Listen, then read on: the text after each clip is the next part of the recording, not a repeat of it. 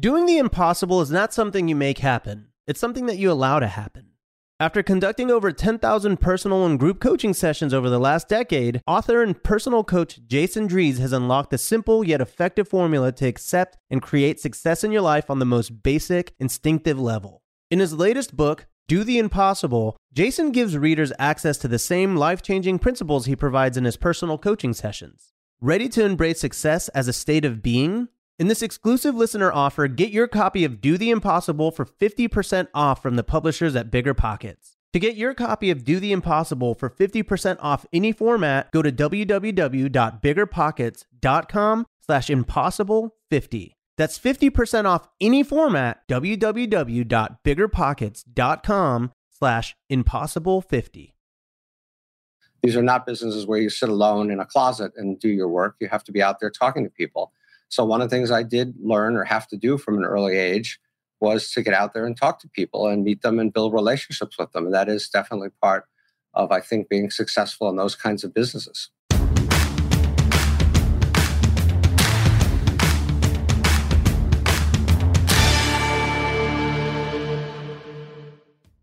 Welcome to On Brand. I'm Donnie Deutsch, and this is the podcast dedicated to a simple premise that everything is a brand. Every person, every celebrity, every product, every company, every movement, every religion is a brand. The brand is a set of values, and what we do here is a couple of things. First, we do an interview with an iconic personality about their own personal brand, and today we've got Steve Rattner, former car czar, former Treasury Secretary, Morning Joe economic analyst, one of the smartest business guys around. He's got a lot of smart stuff to talk about what's going on in today's economy. And so I look forward to the interview with Steve Rattner. But what we also do here is what we call our Brands of the Week, where we kind of analyze the brands, the people, the places, and the things that are kind of setting the zeitgeist and which brands are up and which brands are down. And that's what we call our Brands of the Week. And let's get right into that now. Our first brand of the week is Glenn Youngkin. Brand up for Glenn Youngkin. He won the governorship in a previously pretty blue state in Virginia. Biden won that by 10 points, and Youngkin won by 2 points. And was it 10 or 14 points he won? I think he won by 10 points. But what's interesting why he gets a brand up is not because of the win, because there was a certain playbook that he used that I think a lot of the Republicans are going to use going forward. And that's, on the one hand, and once again, I don't like any of this stuff, but it worked, and so that's why I don't like it. On the one hand, keep Trump, kind of like, don't be a Trumper, but like don't alienate him, somehow do a little dance. And at the same time, kind of appeal to more of the moderate suburbanites and use also the cultural wars. And what they did so smartly was they made it about, they're taking your school away from you parents. They're basically, they're going to be teaching critical race theory in the schools. And the reality is they're not even teaching critical race theories in Virginia, but yet they used it. So what they know is they don't have any economic things to talk about because the economy is so good for the Democrats. They don't have any policies of their own to talk about. And what they do talk about is the scare tactics. And that basically they made it a local election. They took it down to the local school boards and said, are you going to let your school teach critical race theory? And it's heinous and it's racial dog whistles, but it worked and it was very effective. And all the Democrats had was, hey, the other guys like Trump. And you can't do that. You can't. By the way, this guy is not like Trump. He's more like Mitt Romney. He's a former private equity guy. And he ran a really smart campaign. Insidious, but smart. Next brand up is the Democrats. And the Democrats had a huge win after that loss on last Tuesday in the election on Friday, this previous Friday. They got their bill through. And they've gotten great economic numbers. I've talked about this on Morning Joe, they need to they got to stop talking about Build Back Better and a $1.7 trillion bill or a human infrastructure bill. It's all the economy, and call it the great economy bill, the reset the economy bill, the surging economy bill, put both the bills together and start to own the economy. I worked on the Clinton campaign in 92, and there was a saying that James Carville put up there, it's the economy, stupid. And the only thing that trumps culture wars, if the other side is talking culture wars, if you got a great economy, you're going to win. If you got a shitty economy, the culture war argument is going to win on the other side. Whatever that culture war argument it is, but whether it's racial dog whistles, whether it's gender discussions, the stuff that the really evil stuff that kind of just pits one side of this country against another and, kind of just makes everybody afraid of the woke universe. That stuff works except when you have a roaring economy, except when you have great unemployment numbers, except when you have great jobs numbers, except when you have an all-time stock market high. The Democrats need to own the economy. So a brand up for them, but get it right as far as what you need to own. Brand up for Joe Manchin. There's been a little kind of talk lately that he could be running for president. And look, Joe Manchin, you may be frustrated with him as a Democrat, but where Joe Manchin stands is where most of this country stands, right in the middle. Even just right center. I mean, to me, somebody who's able to come in as a hybrid, run as a Democrat, but have a lot of Republican kind of feeling to them, or run as a Republican and have a lot of Democratic feeling. That's where the world lives. It doesn't necessarily win in primaries, but in the middle is what wins. And that's what we're seeing in all the elections of the past year or two. So the candidates, these wacky right, super right wing or super left wing candidates are not the answer in any general election. Congresswoman Lauren Boebert, this is a genius. She goes, I gave birth in a truck. No one deserves parental leave. That's it. She was making an argument against Senator Pete Buttigieg. He took 2 months of paternity leave when he had twin babies. And he said, she said, listen, I'm a mother of 4. I delivered one of my 4 children in the front seat of my truck. Because I was a mom of 4, we got things to do.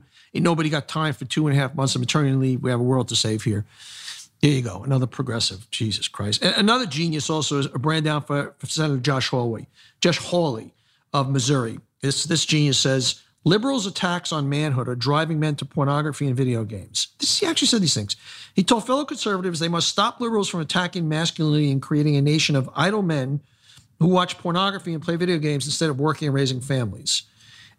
He delivered this speech on the future of American men. He said, liberals attempt to give us a world beyond men. It's part of their larger effort to deconstruct America. The endeavor, according to the senator, includes critical race theory, economic socialism, and doing away with the concept of gender altogether. Quote, the left want to define traditional masculinity as toxic.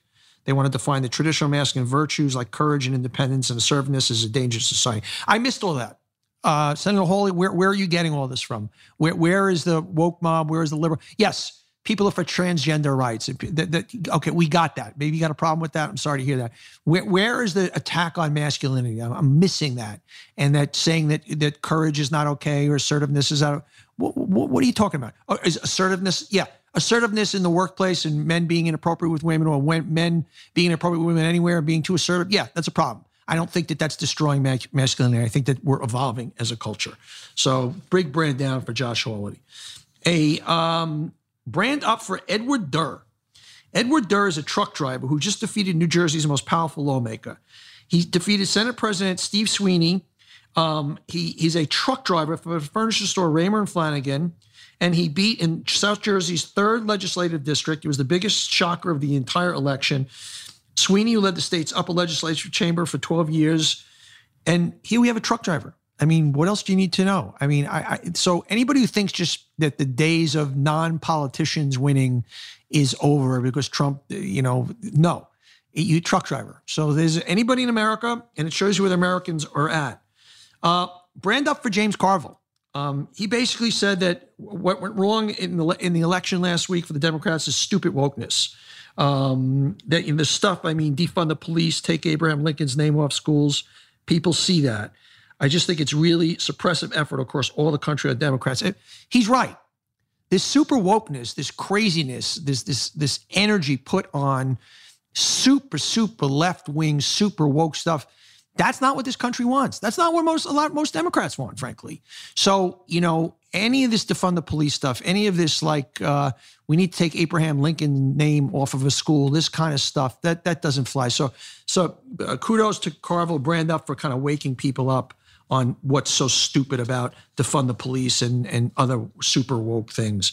Brand down for Aaron Rodgers. Wow. What a bad week for Aaron Rodgers. Of course, everybody knows, well, not everybody knows, but most people know, but I'm sure by now, that he has COVID-19. And the brand down is not because he has COVID-19. The brand down is because he lied and said he was immunized.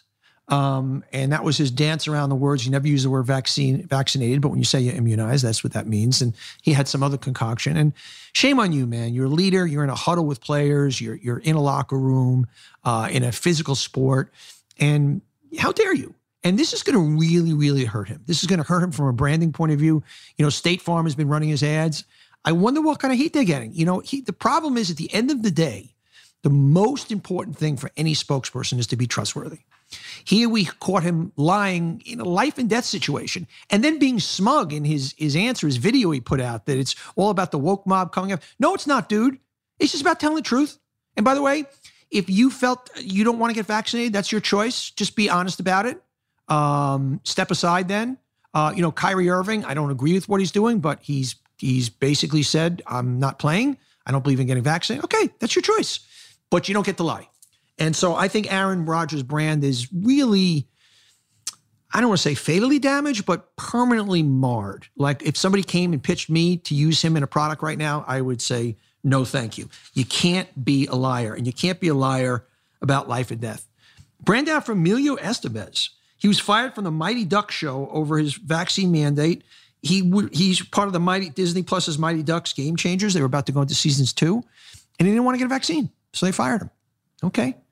I'm just missing these guys who are making these decisions. Like, guys, are your kids not getting vaccinated for the measles and the mumps in school? Come on, Emilio, what's going on? You're a good actor. You've done some great work. You're losing yourself here. A brand up for Newsmax. You never hear me say that. Newsmax, which is somewhere right of Attila the Hun, the news network, who basically have been whacking all over crazy about vaccine mandates and against vaccine mandates, and this is un-American. Well, guess what? Newsmax, this is what they preach on the air, but guess what they're doing as a business? They told its staff on Thursday they intended to comply with the Biden administration's company's vaccine mandate. There you go. All their employees, including its anti-mandate hosts, will have to either submit their vaccination card or undergo weekly testing. There you go. Newsmax on the air saying don't get vaccine, or certainly you shouldn't be mandated, but yet mandating their employees to do it. That's a real trustworthy news rank. Big brand up for Pfizer. Of course, a huge week for them. Their antiviral pill reduced the risk of COVID hospitalization and death by 89%. A lot of people think this is kind of the final nail in the coffin on COVID. Some experts saying COVID's going to be theoretically over by January. This is a huge, huge, huge step. Big brand up for Pfizer.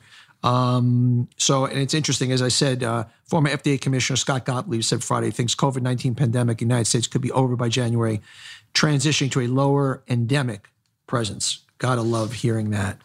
Big brand up for cancer screening. Brand down for potentially, hopefully for cancer. You never want to give cancer a brand up, but brand up for cancer screening. Doctors are rolling out experimental blood tests that may be able to detect over 50 types of cancer. Think about that. Well, cancer is expected to become the leading cause of death in the United States this year.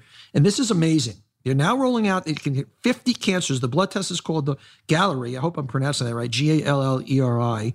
It can catch hard to detect, aggressive, and often deadly cancers like pancreatic, ovarian, esophageal. It's amazing. It works because as cells in our body die off, both normal and cancer cells have a limited lifespan. They shed their DNA into the bloodstream. So this is amazing. Imagine you take a test and you can find out one of 50 cancers ahead of time. This is a lifesaver, and this is great, great, great news.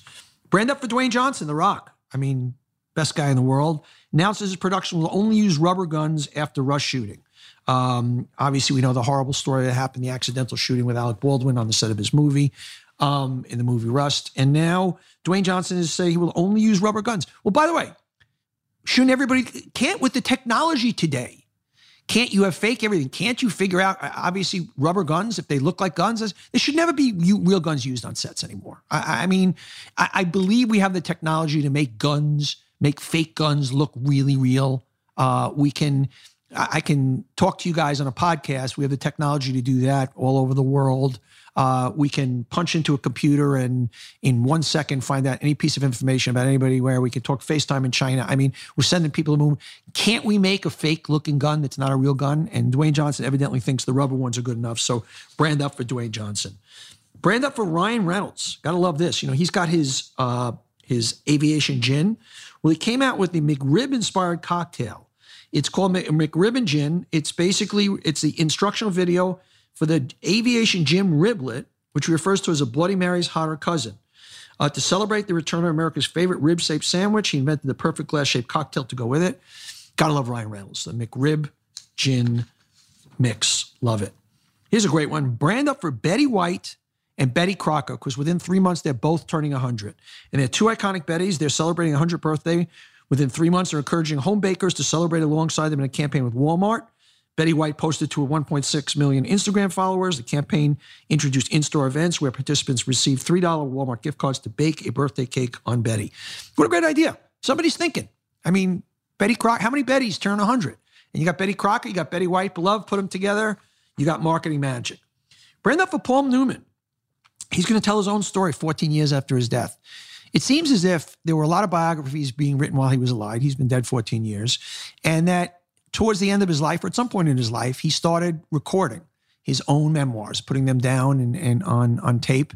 And his family's finally going to be releasing them in a memoir, in a book. So that's nice when somebody who's passed on and they've kind of actually, before they passed on, said, I'm going to get it right on a record for all these goofballs who are not getting it right. So good for him.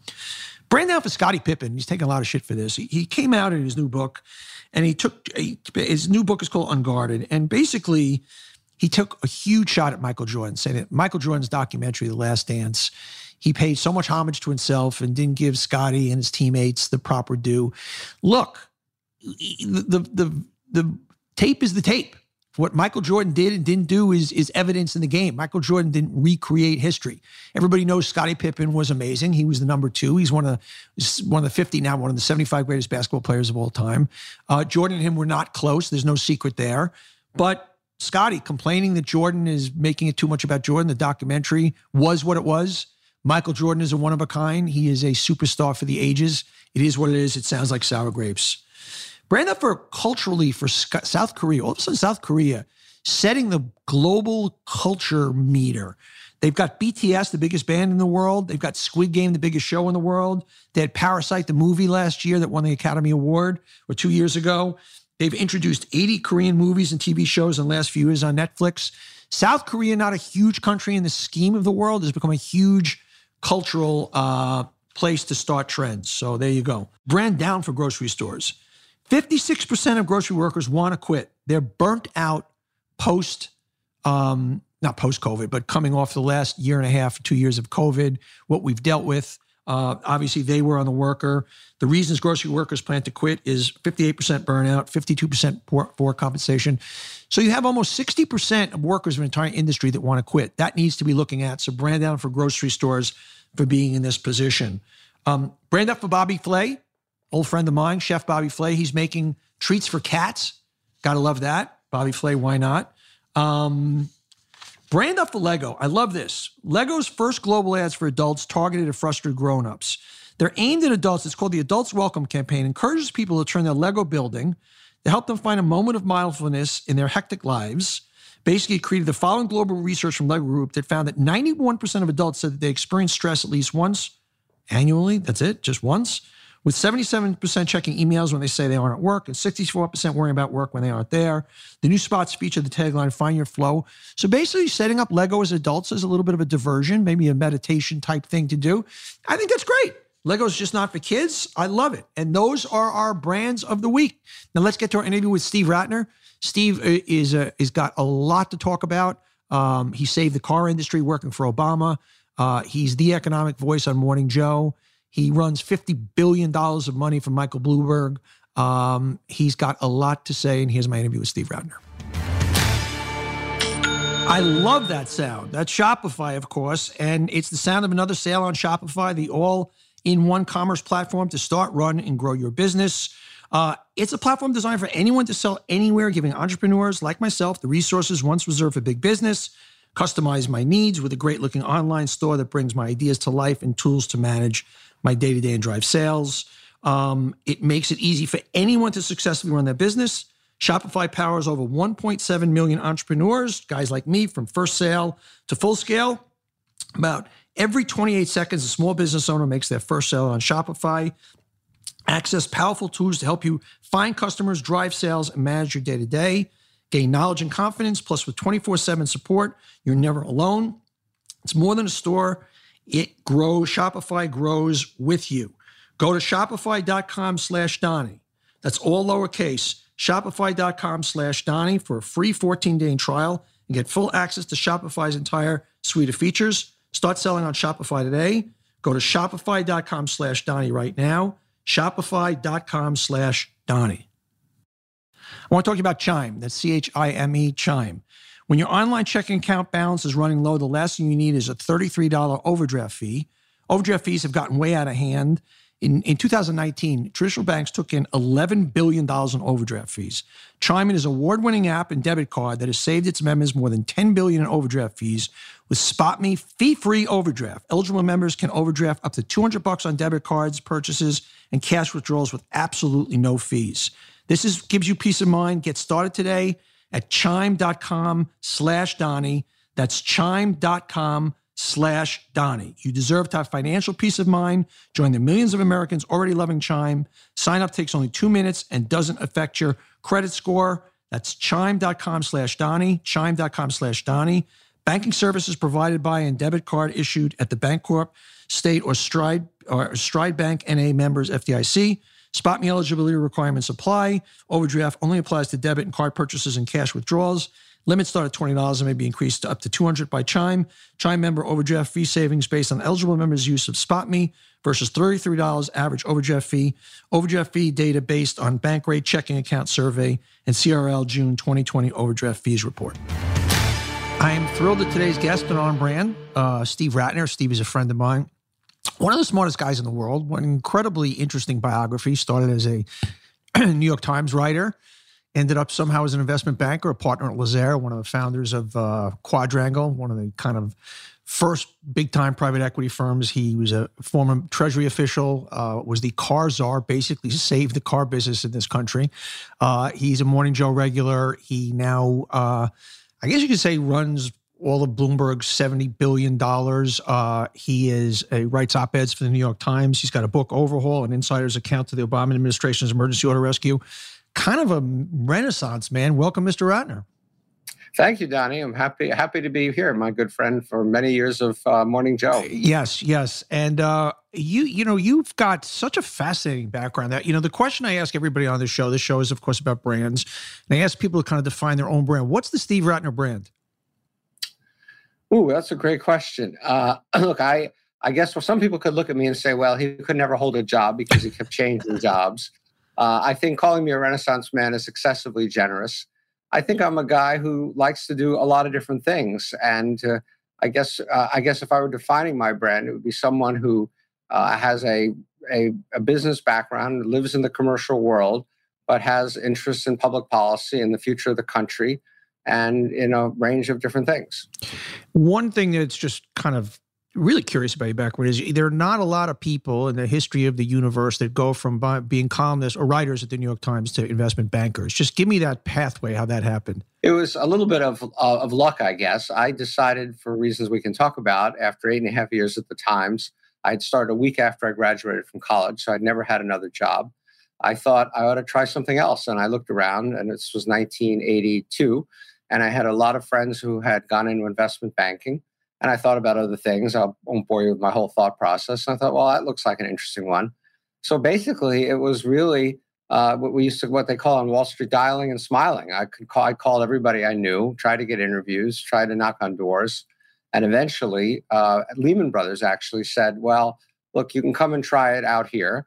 If it doesn't work, it's kind of your problem. It's not a big deal to us, but it'll kind of be the end of your career. But I figured, what the hell? And I went and tried it out. And that was, almost 40 years ago. There you go.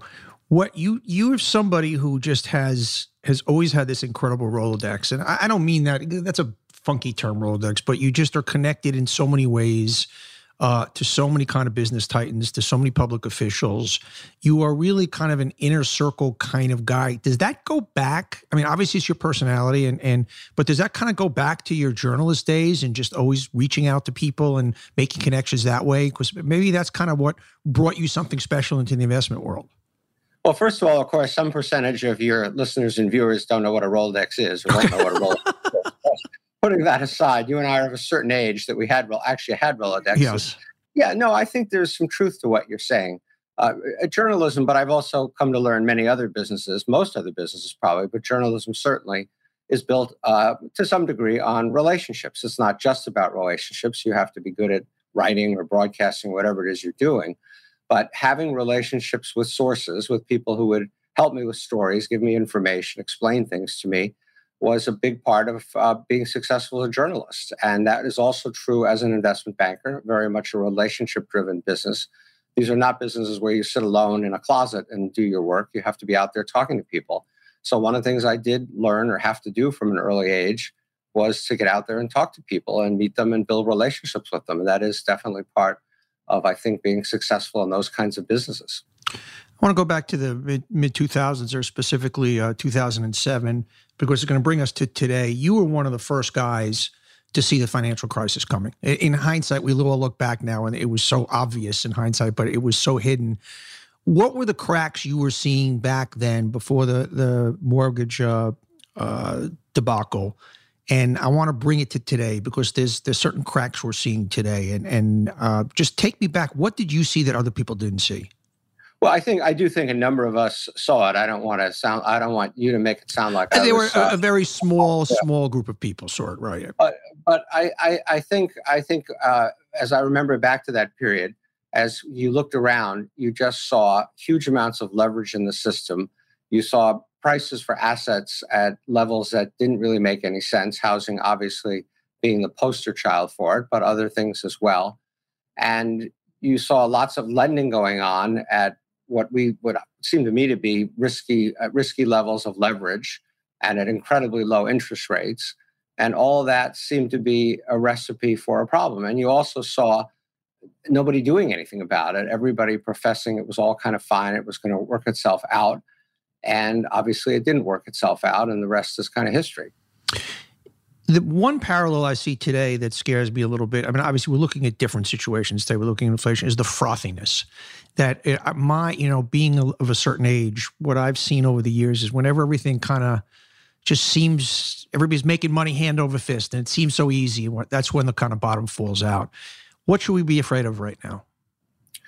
It is a little different from 2007. There's certainly there should be a level of fear, but it's a different kind of fear, maybe somewhat different, because I think inflation is something we should be worried about. I thought what you were going to say, and maybe you implied this, is you and I are of an age where we can remember inflation. There are many of my colleagues and friends who don't even remember inflation because it hasn't been around for 30 years.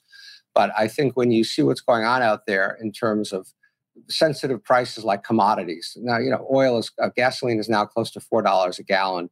Cotton, corn, all these things, and used cars, the things that kind of move in a market. Inflation is very scary. But at the same time, as you implied, the stock market is very high. And even within the stock market, when you look at the growth companies, the tech companies, I was actually in California last week, in both Northern and Southern California. And the valuations of some of these young companies are breathtakingly high. Now, they're good companies, but the valuations are crazy in many cases. Staying on inflation for a second, because we know it's not a good word, and the average person understands, okay, it means prices are going higher. What does that do to the system? What is that? All of a sudden, price of bread is going up, price of used cars is going up. Now, kind of just pick me up in the cycle. Where does that take us? Sure. Well, the first thing that happens, and it's happening now, and I think we'll get to politics, I'm sure, but I think this is a piece of the challenges that confront the current administration, is it means that people's purchasing power is going down. So everyone has probably read or experienced themselves, for that matter, that wages are going up faster. That is true. But inflation means that after adjusting for inflation, wages at the moment are actually, in many cases, most cases, going down. And that is very painful for the average American. So that's the immediate impact. The second thing that happens is that at some point, the Federal Reserve has to act and raise interest rates to slow the economy down and take some of these inflationary pressures out of the system. And when that happens, when the Fed moves, and they're not ready to move tomorrow, but it feels like they're getting closer to moving. When that happens, two things happen. First, the economy slows down. Higher interest rates mean there's less borrowing, less economic activity, and so forth. But secondly, it almost certainly has a negative impact on the stock market, because the stock market is very closely tied to interest rates. High interest rates are the enemy of high stock prices. And so those are the things that you would expect to see happening in sequence. When, I don't know, but it's definitely closer than people would have said 6 months ago. So what could break that cycle? You were once the car czar. Now I'm making you the economic czar. You're in charge of the World Bank. You're in charge of the Fed. You've got the ear of the president. If I could give you the magic wand right now and say, okay, Steve, here's what's going on in the economy. What would we do? There's not that much we can do in a sense that the cat is out of the bag. We have put an enormous amount of government stimulus into the economy, $2 trillion earlier this year, and a lot more the previous year for good reasons. COVID was a huge problem, no getting around that. But the things we can do now are, one, the Federal Reserve is buying $120 billion a month of bonds and securities, and that helps keep interest rates low. And while I don't want interest rates to go up, they do need to start to go up to curb some of the excessive borrowing and so forth. So that is step one. I would not yet raise interest rates. I think the economy still does have to recover a bit more, but I would try to avoid putting more stimulus into the economy right now. Now, we can talk about the Biden plans if you want, and I'm in favor of much of it, but this is not the moment to be pouring money in the economy. This money needs to be spaced out over a period of time so that we don't overload this economy and create even more inflation. I want to talk about Canva, C-A-N-V-A. Making content is an essential part of what I do, and I keep this show going, but it hasn't always been a seamless creative process. Canva Pro is a design platform that empowers you to create and share stunning content in just a few clicks. Designing with Canva Pro is amazing, fast, and fun. Choose from thousands of templates that are easy to customize or start from scratch. It's got endless premium tools, photos, videos, and so much more. They add personality and edge to whatever you're designing. I'm telling you, man, they got a whole toolbox of stuff. Whatever you're designing, whatever images you need, whatever you're looking for, photos, fonts, videos, tools, everything you need. Designing together has never been easier. Sharing, editing, and commenting in real time. Canva Pro helps you stay organized on the same page and on top of team projects. Plus, you and 4 teammates can unlock everything Canva Pro has to offer for just $12.99 a month. With Canva Pro's content planning, you'll save time planning, creating, and posting social media content too. Pause, schedule posts, and edit them at the same time. It's great. I'm telling you, if you're creating anything, you want to create any kind of content, Canva Pro, design like a pro with Canva Pro. Right now, you can get a free 45-day extended trial when you use my promo code. Just go to canva.me/Donnie to get your 45 free days of extended trial. That's canva.me/Donnie. Canva.me/Donnie. Yeah, I have 2 issues with the entire Biden plan. There's the one you talked about, that it's just throwing kerosene on the fire. It's too hot, and it's going to overstimulate the economy. But I have a problem also for the Democrats that it's going to make them vulnerable. That I just think if you give even though it's popular with 60% of the people, because if you say to people, do you want free college, do you want this, everybody's going to say yes. It gives the Republicans a club I call the Socialist Club, that all of a sudden the Democrats are lurched so far left, and it's socialist, and it's cradle-to-grave entitlements, and it just doesn't feel in my stomach the right thing for the Democrats. It's an interesting question. Look, first of all, as you know, Biden is not doing well at the moment in terms of public opinion. He's down to 41. He's 12 points underwater now. I just read that today, which was staggering. I mean, since July, the change has been meteoric. It's extraordinary, and you may want to talk about Virginia, where there's a governor's race election next week from tomorrow, Tuesday, and Biden carried the state by 10 points, and at the moment he's polling 6 points underwater in Virginia, so that's a swing of 16 points. So yeah, it's extraordinary. And then the question is why? And I'm not sure whether I agree with you, Donnie, or at least I'm not sure the public agrees with you. If you look at the public opinion polls, at least until recently, for the first time in decades, the idea of government doing more, of leaning in, of trying to solve these problems, actually has been polling positive.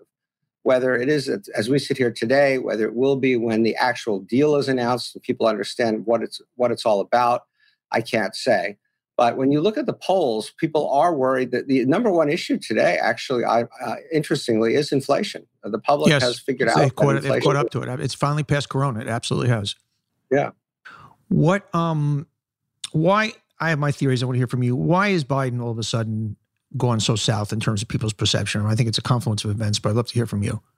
Yeah, I think it's a confluence of events too. I think Afghanistan was a disaster. It may well pass, but there's nobody in America pretty much who thinks it was handled well. The border is another huge problem that the public perceives to be a result of Biden encouraging people with this idea that it was going to be a different attitude than Trump and people should come and try to cross the border. That's another huge problem. I think he may have overpromised in a way. He's basically cast himself as a transformational president, one who's going to be LBJ and FDR put together. But the problem is he didn't really have a mandate to do that. The Senate is 50-50, as you know. The House is very, very slightly Democratic. And in contrast, LBJ, when he was president, had a 169-seat majority in the House, and he had 69 Senate seats as Democrats. So he actually had a mandate. And Biden is trying to pass these transformational proposals with the slimmest possible majority you could have. And so people are disappointed. They think he promised all this stuff and now it's not happening, and they blame him for it. I think there's another thing happening with Biden, and it's what I'll use one of our Jewish words, this gestalt that people feel with him. You know, he ran, and he was fortunate to be running in Corona because it was he wasn't out there that much. We didn't get to see that maybe he's lost 5-10 miles off his fastball. And I think that translates somehow. It doesn't feel like he's got his hands firmly on the wheel. Obviously, he is a nice response to Trump, and we'll take the kind of the boringness, but there doesn't seem to be a strength that's emoting from him that this public reacts to it one way or the other. I think that's fair-ish. I would a little bit take the other side, and I guess a little bit it depends on what you expected. I guess I was worried about Biden, and I do think that he has, for the most part, managed to speak clearly and to the point and succinctly, and a lot of things people didn't think he could do. I think, but that said, he's certainly not been a dynamic leader. I can't argue with you about that. But I think I think his stuff he said publicly, for the most part, has been to the point and appropriate and correct. You think if Donald Trump ran today, he would beat him? Well, it's interesting. You know, I did see a poll yesterday that they polled dead even, actually. Yeah. And so, you know, Biden won by 7 million votes, and now they're polling dead even. So who knows? Look, I just can't believe that we can argue or discuss who the Democratic nominee will be, should be, whatever. But the idea that after January 6th, the idea that after 4 years of Trump, everything we've learned since then, the idea that even if you were running against Mickey Mouse, that the country would want this guy to be president again. So what does it tell you? What you're somebody that you watch, you're a behaviorist in certain ways. You obviously, if you study the markets, you're studying people, you're studying why people do things. So explain to me, and I ask a lot of people this, I get the first time around where it was like, Hillary was a terrible candidate, and maybe he's just saying things to get elected, and he's an outsider, he's a businessman. There was a lot of reasons to vote for him, even as repulsive as he was. My question is, to your point, after seeing what we saw and seeing, describe why half the country goes, yep, we'll take more of that. I think this gets a little bit to the question of why Biden is not doing well. I think that I don't think the country is not so much on economics, maybe, and so now I'm going to get out of my comfort zone, but maybe more on cultural things and identity. I don't think the country is exactly where Biden is, and I think Trump's genius, and you know this is your area, not mine, but Trump's genius in 2016 was he put his finger on something that was bothering people. You know, people who didn't want transgender bathrooms, people who didn't want to defund the police. You know, people who didn't want it to all be about inclusiveness and minorities and people of color and all that, and all those things that I think are important, but not the rest of the country. You know, the forgotten middle class, middle wage white worker in Ohio who had a job making $50 an hour in the GM plant and then lost that job when the plant closed and ended up working in a Starbucks and making $15 an hour. That is Trump's base, and that base is no happier today with Biden than it was before. And so I do think he commands a significant section of the country because of this feeling that the Democrats, you know, and many of Trump's voters were historically Democrats, that Biden's world has moved away from them. Yeah, I'll put it even simpler, that I think that the fact that we're heading, and you've said this with all the examples, that whites are going to be a minority in this country in the next 15 years, less than that, that terrifies people. And race is at the bottom of all of it, as far as I'm concerned. And what Trump did, he did the dictator's playbook. You play on an other, you create an other. whether that other is a Mexican or a Muslim or a banker or a Wall Street person, to create hate and to create fear. You get the truth, so it's all mixed up. You demonize the press. You get a Justice Department under the wing of the executive branch, and that's the end of democracy. And what's so frightening, what I sit with bright people that you and I know, and they casually will, address what's going on with how much on the edge our democracy is and what's happening right now in the legislatures in the states, and that we forget that we were basically 2 or 3 decent human beings away from the election being overturned. Brad Raffensperger, if you have a guy on the other end of the phone who says, yes, I'll find you the 12,000 votes, and a guy in Georgia and a guy in Pennsylvania doing the same thing. And now Trump is teeing it up for this time around that more people are not running around with their hair on fire. Our hair should be on fire right now. Our hair should be on fire right now. But, one of the ironies of this, one of the oddities of this, which I can't completely understand in my own mind, is that the people who should feel, in a way, most destabilized, turned upside down, whatever you want to call it, by all these changes are people who live in cities like New York, which has been a majority minority city for a couple of decades, I think now, a good long while anyway. The people in Ohio who are Trump supporters, some of them have probably never seen a black person or a Muslim or any of them. Their lives really haven't changed that much directly. They may read about it, they may see it on television, but it's not, the little hometown in Ohio hasn't really changed. So it's really ironic or odd that the people who are most upset about these changes are the people, in a way, who felt it less directly. They may have felt it indirectly, but not really directly. Well, I think the logic is they're unhappy in their lives. And when somebody's unhappy in their lives, you say it's not your fault, it's somebody else's fault. It's a very powerful thing that trumps everything else. You mentioned GM. I want to go backwards a little bit, because one of the most important parts of your career, and something you must be proud of, is your job as the being hired in the Treasury Department to be the car czar. Was that the official title, or was that just what the press called it? There's a long story behind it, but the short answer is what the press called it. It was certainly not an official title. Basically, as I've said to people, my ancestors, some of whom came from Russia, would have found it rather odd and curious that I was now a czar when they had left Russia to escape the czar. So Obama taps you to come in where the world is on the brink. We're just coming out of the financial crisis. Banks are going under. And the car business, the U.S. car business, was basically on the brink of going out of business. These companies were bankrupt. And you were brought in because of your financial acumen, because of your relationships, to fix this. And in a very short period of time, obviously you working with other people. Take me back there. Take me through the call. Take me through what you walked into and kind of the playbook at that time. Well, the first thing I would say is that of all the things I've done in my career, and as you pointed out, I've done a lot of things, maybe too many things, it was by far the most satisfying. Sure. To really make a difference, not just make money for me or my investors or Mike Bloomberg or whatever. This was incredibly satisfying. But essentially, after the election, 2008, Larry Summers and Tim Geithner, who, top 2 guys on the economic team, both of whom I knew for many years, reached out and said, do you want to serve? And I said, yeah, I'd love to serve. This is kind of my time. It's a financial crisis, and I thought I'd be doing something with banks or whatever. And after a while, they came back and said, no, we want you to do cars. And I said, cars? I don't know anything about cars. I don't even drive a car practically. I live in New York. And they said, you'll figure it out. And so I showed up in Washington to try to figure it out. And it was terrifying. It was absolutely terrifying. But I realized that without doing anything, these companies were going to completely collapse, go into bankruptcy. 1 million people were going to lose their jobs. And nobody, I think most people didn't think we could even fix them. And so I figured I didn't have much to lose and a lot to gain if I could help figure out a solution. And so we put together a SWAT team, mostly of people from New York, from Wall Street, with Wall Street backgrounds, a couple from Washington with policy backgrounds.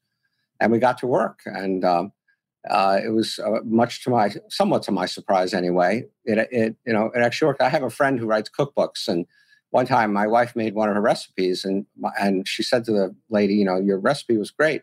So she said, I've never made it, so I'm glad it worked out. And that's kind of how I felt about the car thing. What was the recipe? What was the recipe? It was some kind of muffins. No, I'm talking about the car recipe. The cars. Look, the recipe was basically to get shared sacrifice from all the stakeholders, that the only way this problem was going to be solved was if everybody, from the lenders to the stockholders to the workers to the suppliers to the dealers, all were willing to take shared pain. And with that, and the use of bankruptcy and a few other tools, we could be successful. The other secret to the success was Congress had voted this $450 billion TARP fund the previous fall to help, really it meant to help the banks, but we had access to it. And so we used $82 billion of it for the cars. And we were able to do it without ever going to Congress. It was like a big slush fund, which Congress immediately had regretted passing. But the point is, and this is relevant to today, that Joe Biden has to fight with Congress for every single line item and every proposal he's trying to make. And we could literally, with a signature from Tim Geithner, the Treasury Secretary, disperse $82 billion. And so I'm not arguing against democratic government, but I will tell you it's a lot easier to make change and make it work when you can basically do what you want and do the right thing and not have to worry about the politics of it or getting through Congress. Yeah, unfortunately, democracy comes with that. But you and I who come from the private sector understand that. You know, I remember even just running a private company versus running a public company, my advantage of just, basically, let's do what's right. And I don't have to worry about quarter to quarter. I don't have to worry about a board. And so obviously, the thinner it is at the top and the less layers there are, the easier it is to get things done. Would you ever serve in public office again? Probably not, because I didn't know what I didn't know. I had for a long time wanted to go down there, and it had never been the right time, not the right president, not the right time for my family. And 2008, as I really was the right time, and I'm so glad I did it. But I realized that part of why I was able to succeed was because we did have a huge crisis that had to get solved. You couldn't let 1 million people be out of work, and everybody kind of knew that. And secondly, as I said, we didn't have to go through the legislative meat grinder that you see going on now.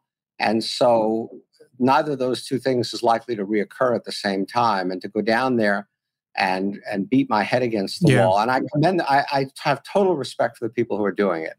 But I don't know. I've been in the private sector too long to want to be in that kind of a situation, probably. I want to shift to just some basic overall economic questions. I'm fascinated to hear a guy, an old schooler like you. I want to hear your take on crypto. It's funny. I was just in California, and we spent a lot of time talking to crypto people. I first of all, I don't believe in investing in things I don't understand, and I don't understand. Right. It doesn't make much sense to me. And you have to separate crypto into two parts. There's the cryptocurrencies like Bitcoin, which is just a notional thing, and that I really don't understand. And we can come back to that if you want. But then there's this thing called blockchain, which is the technology that enables it. And there, I have become persuaded that there is something investable there. That blockchain is real. That it can be a better way to keep track of transactions, to process transactions, and so forth. The problem is, how do you invest in it? The market is completely overheated, and so forth. And many different. We can talk more about that if you want. But I'd separate the two. The currencies themselves, I think, are kind of wampum. The technology that underlies it, there's some interesting pieces to it. So what plays out for our listeners out there that bought their $50,000 worth of Bitcoin? How does this thing play out? How does it either blow up or how does it keep going to the moon? Well, so far they're smarter than I am because I haven't bought any of them. Right. And I'm embarrassed to say I have bought. My theory behind it was simple, that if enough young people believe in it, it starts to become somewhat of a self-fulfilling prophecy. And I just set up, I put a couple of dollars in, nothing serious, but just to play. And, I tripled my money, but that's fool's gold. I do understand that. Well, there's nothing wrong with playing, but the idea that because a bunch of young people like it, it's like those old Roadrunner cartoons where Roadrunner's running along, and then suddenly looks down, he realizes there's nothing below him. Right. That's the risk. That's the risk. I'm not predicting it, but that's the risk here, that at some point people wake up and say, what is Bitcoin for? Why do I own this? Why is it $60,000? So the answer is, I don't know. Predicting timing is impossible. Yes. There are currencies like Ether that really do have a role in this blockchain technology that could well have real value underpinning them. Something like Bitcoin, which has no real role in the world. It's not even gold. Even gold has an industrial use. You can make jewelry out of it. You can put it in your teeth. This has no use. I just don't know when or how, but I'm still not a buyer. And explain to me NFTs, because I'm just reading how I collect art actually, and how people are buying digital scribblings, nonsense, for $500,000 that basically everybody has on their phone. And Just take me through that, because that's the one that baffles me even more than Bitcoin. Well, I wouldn't do. I'm not sure I'm the best. I wouldn't do that either. But I think the analogy is to art, which is that you buy a Picasso, you own an original Picasso. There's never going to be another one like it. And if it's a beautiful thing or a special thing or something that can't be replicated, over time, somebody's going to be willing to pay you more for it if you ever want to sell it, and so forth. I mean, that's the theory of the case. Some of the stuff that's being sold is crazy. The $500,000 number you mentioned happens to be, I think, almost exactly. There was a technology columnist for the New York Times who put one of his columns up as an NFT, kind of as a joke, and thought he was going to get like $600 and give it to charity, and end up selling for hundreds of thousands of dollars. And so I don't get that either. And I think that if it is something, I think there is something like, I think you could believe in some kind of digital art. I think you could believe that digital there are art, things yes. I think you could believe that there are things that could be rendered digitally that really are special. So you could say, a video of LeBron James, why is that an NFT?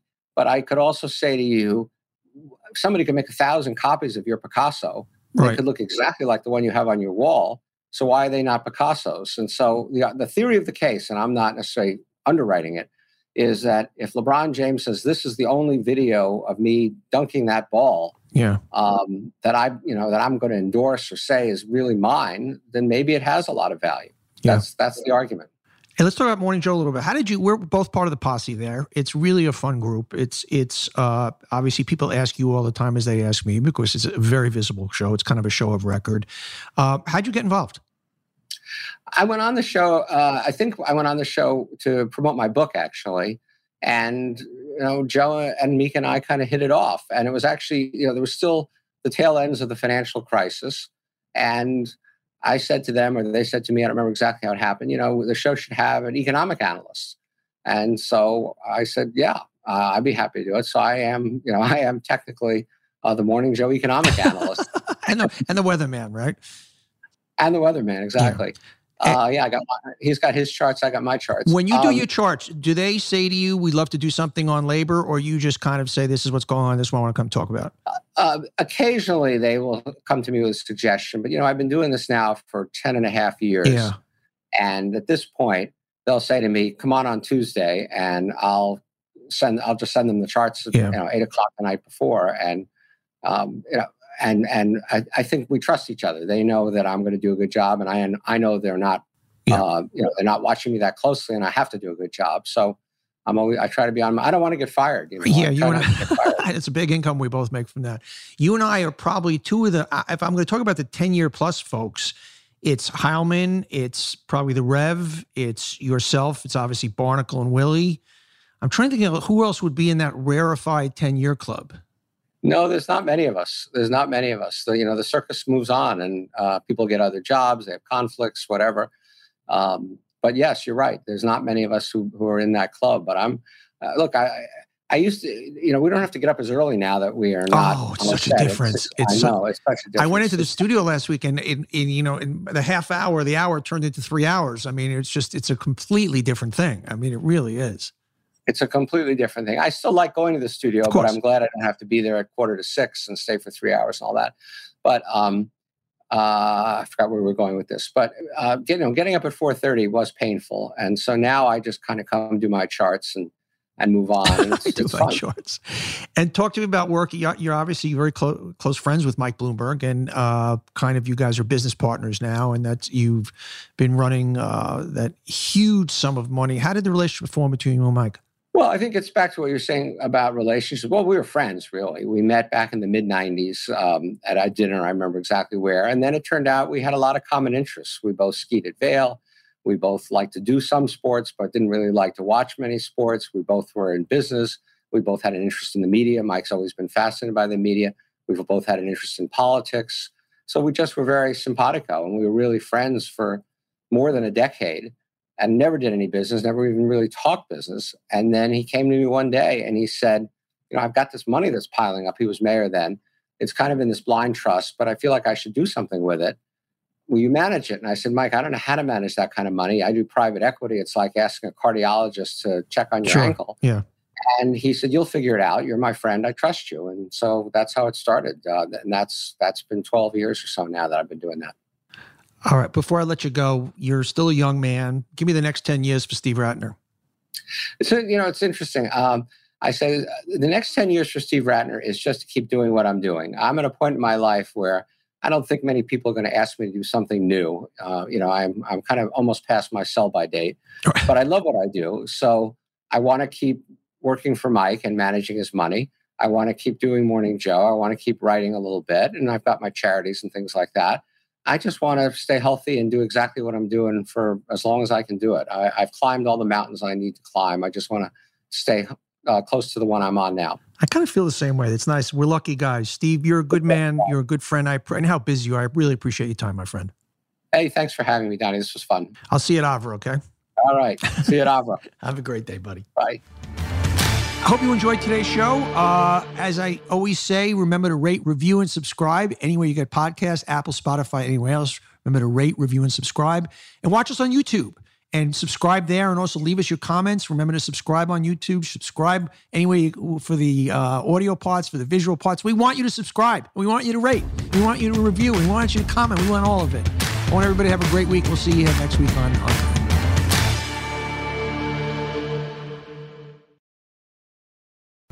El condado de Santa Clara está pasando por una emergencia de sequía extrema. Valley Water le pide a la comunidad que limite el riego de jardines a un máximo de 2 veces por semana. Trabajemos juntos y digámosle sí a ahorrar agua. Visite watersavings.org para más información.